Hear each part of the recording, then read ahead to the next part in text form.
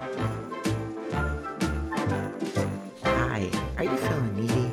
Welcome back to the 1 Minute Sex Tip. Tonight I'm going to share with you the third romantic phrase that you can share with your partner. Now, there's a lot of common misunderstandings around what a relationship is or misunderstanding around feeling needy. The truth is, our partner isn't here to save us from our lives. They're here to back us up and support us and give us the loving support to go out into the world and do what we were created to do. Now, I don't know if you ever feel like this, but I'm kind of feeling this way tonight. I have a lot to do, and do you ever get to the point where you have so much to do, you don't do anything?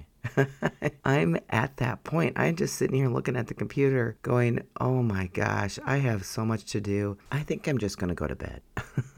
Well, because I said I was going to give you 10 romantic phrases you can share with your partner for the next 10 days, that's what got me off the couch tonight, because I was really comfortable and relaxed and cozy because it's kind of chilly here in Arizona. But I also have some major projects I need to work on. And I kept telling myself, oh, it's not a big deal. I don't think I'm going to do it. So I'm talking myself out of it. And I happened to say it out loud. And this is what's really cool about a great relationship. My husband turned around and said, hey, you've got this. And he started listing all the reasons I got this. The romantic phrase tonight I want to share with you is to tell your partner, you've got this. I believe in you. That's a really powerful and romantic phrase that you can share with your partner because, don't assume that your partner knows that or doesn't need to hear it because you're a team, and it's very, very important to remind each other that you are a team and you believe in each other. So try it tonight and see what happens, because you know what? It really made a difference for me tonight, because I don't know about you, but it's January, right after Christmas, and I had a lot going on in December, and so I think I'm coming down and I'm having this anticlimax of all the activities and all the events that were going on, and